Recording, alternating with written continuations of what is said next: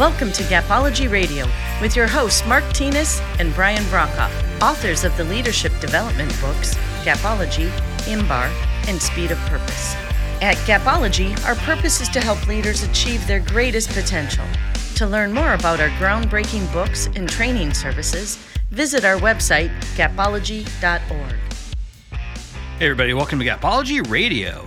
If you're looking for a great way to quickly get your team up to speed on Gapology, take a look at our video-based e-learning option available through udemy.com. The entire course runs only 1 hour and contains 41 short video lessons that will provide a solid base level of understanding around all of the most important elements from our flagship book. Just visit udemy.com, that's udemy.com, and search for Gapology. And tonight we continue our How Do You Know series by looking at the decision around the need to retrain your team members. This will be an interesting one for sure, so let's go ahead and get the show rolling with Mark Tinas. Hey Mark, how you doing? Good, Brian. How are you? I'm pretty good. I was just kind of relaxed tonight, listening to a little Diana Krall while I was waiting for you, just kind of chilling here. How about you? Do you have a nice relaxing night? No, I've been playing tennis for the last couple of hours, so relaxing it would not be. Singles tennis. Oh wow, yeah. Yeah. Well, yeah, definitely an opposite experience, I think. So I'm in chill mode, and you're over there sweating like crazy. Yeah, and I'm dehydrated. So if you hear it in my voice, you'll know what it is. Oh, okay. Okay. We'll make sure you drink a little bit, and but that's interesting. So I know you are a longtime tennis player, and I know there's a lot that goes into that, a lot of training. And I think actually that's interesting because I think that ties into what we're going to talk about tonight. It does. You're right. Yeah. So, interesting. Because I was thinking about podcast episode we're going to do probably next week. I'm trying to line it up with a martial arts Hall of Fame expert. So this is a good friend of mine who is in multiple Hall of Fames, world-class expert. He has a dojo, massive dojo here in Kansas City, trains, young people, adults, trains law enforcement. He's an amazing guy. He's got an amazing story. And I wanted him to share his thoughts on relentless training, but I think we can really dive into what you've done with your tennis. I think that actually could be a topic that we can discuss as well. Yeah, the only gap is I'm not in the Hall of Fame. Soon to be. So I've been playing for 30 years plus, and I literally have gotten better over that time. So yeah. I do train relentlessly and try and get better all the time. So, but I can't wait to hear from the dojo. Yeah. Oh, it's going to be fantastic. So anybody listening, make sure you tune in. I'm going to try to get him on the show next week. I've already talked to him about this, and he's so excited. In fact, we've been back and forth trying to get him on the show for probably a year now. And I think we finally have a date picked out. So be on the lookout for that. But tonight's topic, we wanted to talk about how do we know when to retrain.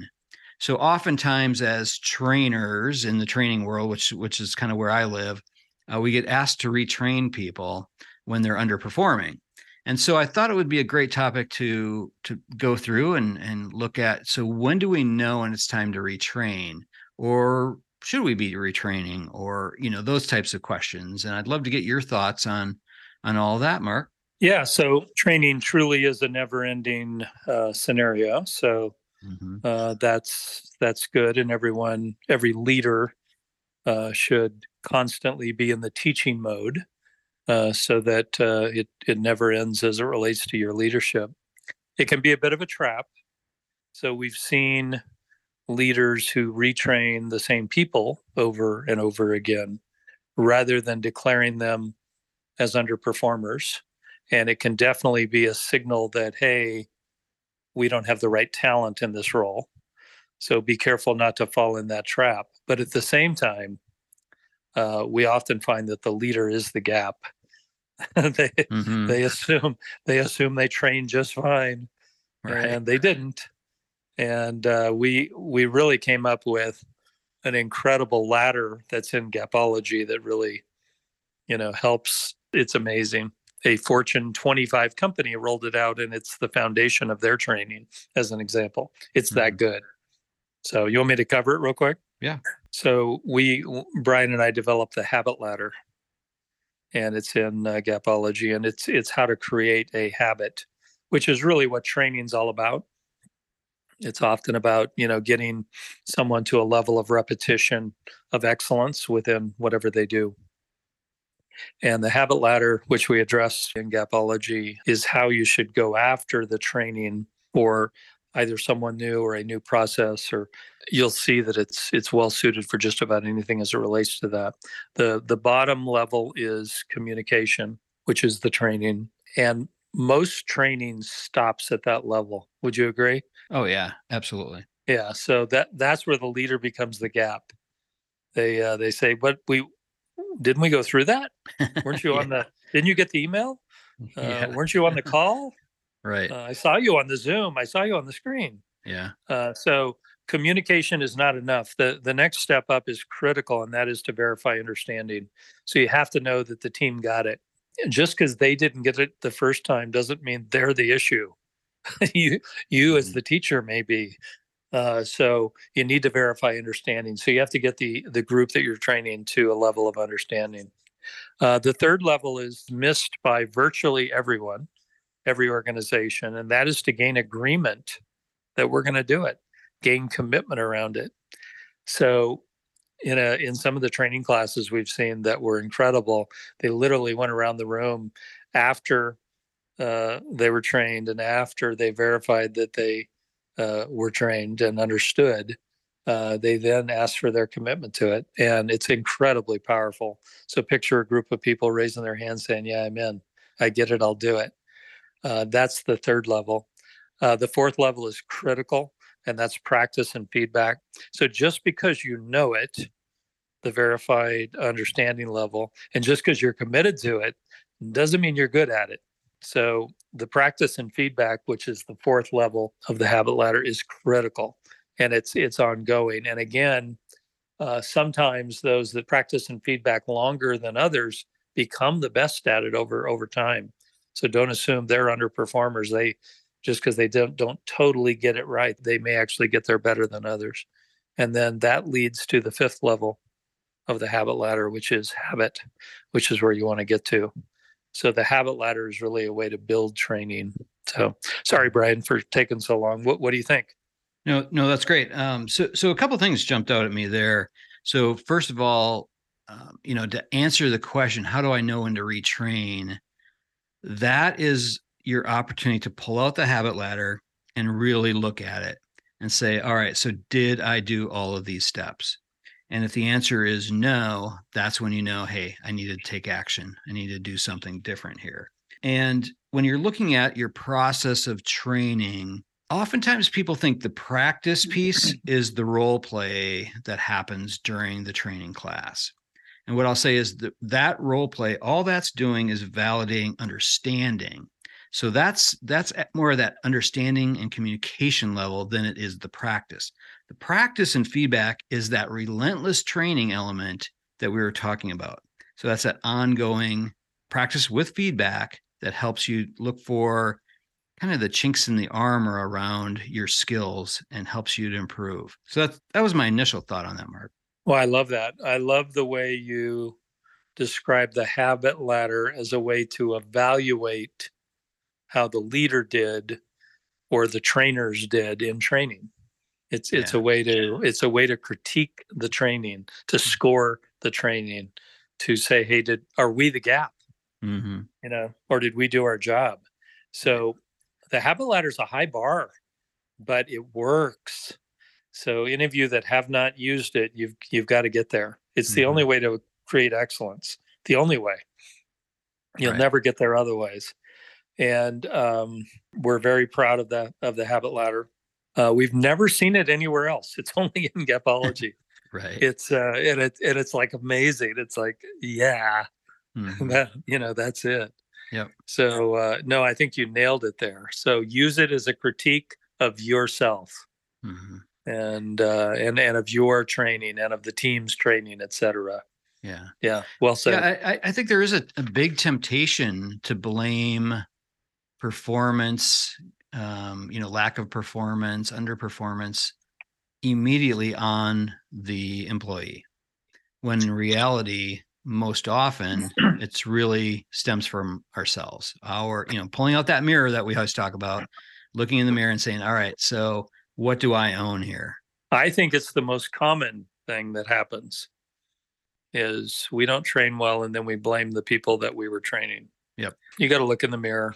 You got to look at the habit ladder and say, did I follow this? Did I achieve this level? So yeah, training's a big deal. And in the remote workforce today, with people at a distance, sometimes not on camera, sometimes multitasking, answering emails, doing projects while the Zoom training is going on. It's difficult to know if someone got there. So the habit ladder works, period. Yeah, absolutely.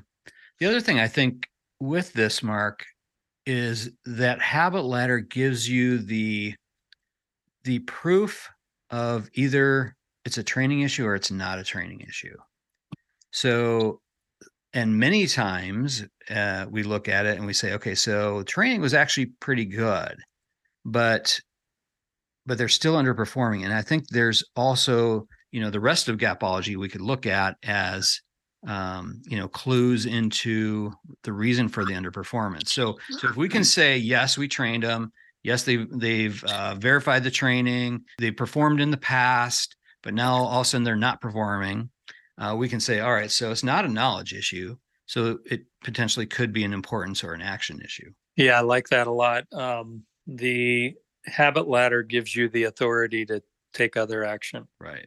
It empowers you. It lets you know you did your part. So don't kid yourself about the steps on the habit ladder. They're big, but you need to take them, and you need to take all of them. So I really like that. That completes it. If you go to Gapology and you go to the knowledge gap, the 3 root solutions are training, which is obvious, teaching, which is what leaders need to do. They need to always be in that mode, and then talent. And if you are finding that you have to continuously go through the habit ladder with the same people, you likely have a talent issue. That means you got the wrong people in the role and you need to move on. And retraining is not the solution once you've got to that point. And you need to find someone with a higher talent level. And that certainly happens. But those 3 root solutions of the knowledge gap are significant as it relates to training, and really, really understand them. And you'll be much more effective at it. Yeah, absolutely. And I think going through and asking the big questions, do they know what to do? Do they know how to do it? That's knowledge and skills. If you can answer those questions, yes, then you move on to the importance gap. So here you ask the questions, do they know why they need to do it and really believe in it? And do they know when they need to do it? So do they understand their priorities, how everything kind of fits together? And if the answer is no, now you've identified that it's not necessarily a knowledge gap. You don't necessarily need to train. Now you need to focus on closing that importance gap. Yeah, we've seen a number of scenarios where the individual knew how to do it, but they didn't do it because the leader prioritized things differently and gave them different tasks, and it suddenly wasn't important in relation to other things. So they didn't do it. They know how to do it. They didn't do it. Yeah. So that's again often a leader issue. So the importance gap is owned by the leader.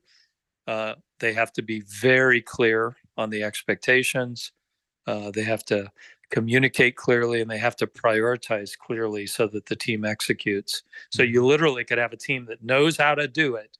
The knowledge gap is closed, yet they don't do it because you as a leader have distracted them in some way towards something else. So be careful. Often you're the gap. We say that all the time. I wear a Gap t-shirt so that I can look in the mirror and see the gap. Yeah. I know right where it is. Right. And it's always there. So, yeah, absolutely. And, on this podcast, we talk about leadership rhythm. So I think the importance gaps are really a great place to really analyze your leadership rhythm. If your rhythm is confusing and it's not consistent, your behaviors could be driving that lack of belief in the priorities, understanding of the priorities. So if you're kind of manic and you're giving a focus around one direction one day and something totally different the next day and something different the next day, you're creating this whirlwind of chaos that if you establish a leadership rhythm around the things that really matter, that really helps to establish that importance. Yeah, the leader's rhythm will communicate very clearly to the team what matters. Yeah. So make sure you look at yourself and look at your daily, your weekly, monthly rhythm. Have one, if you're in total chaos, that sends that message to the team. So that screws everything up.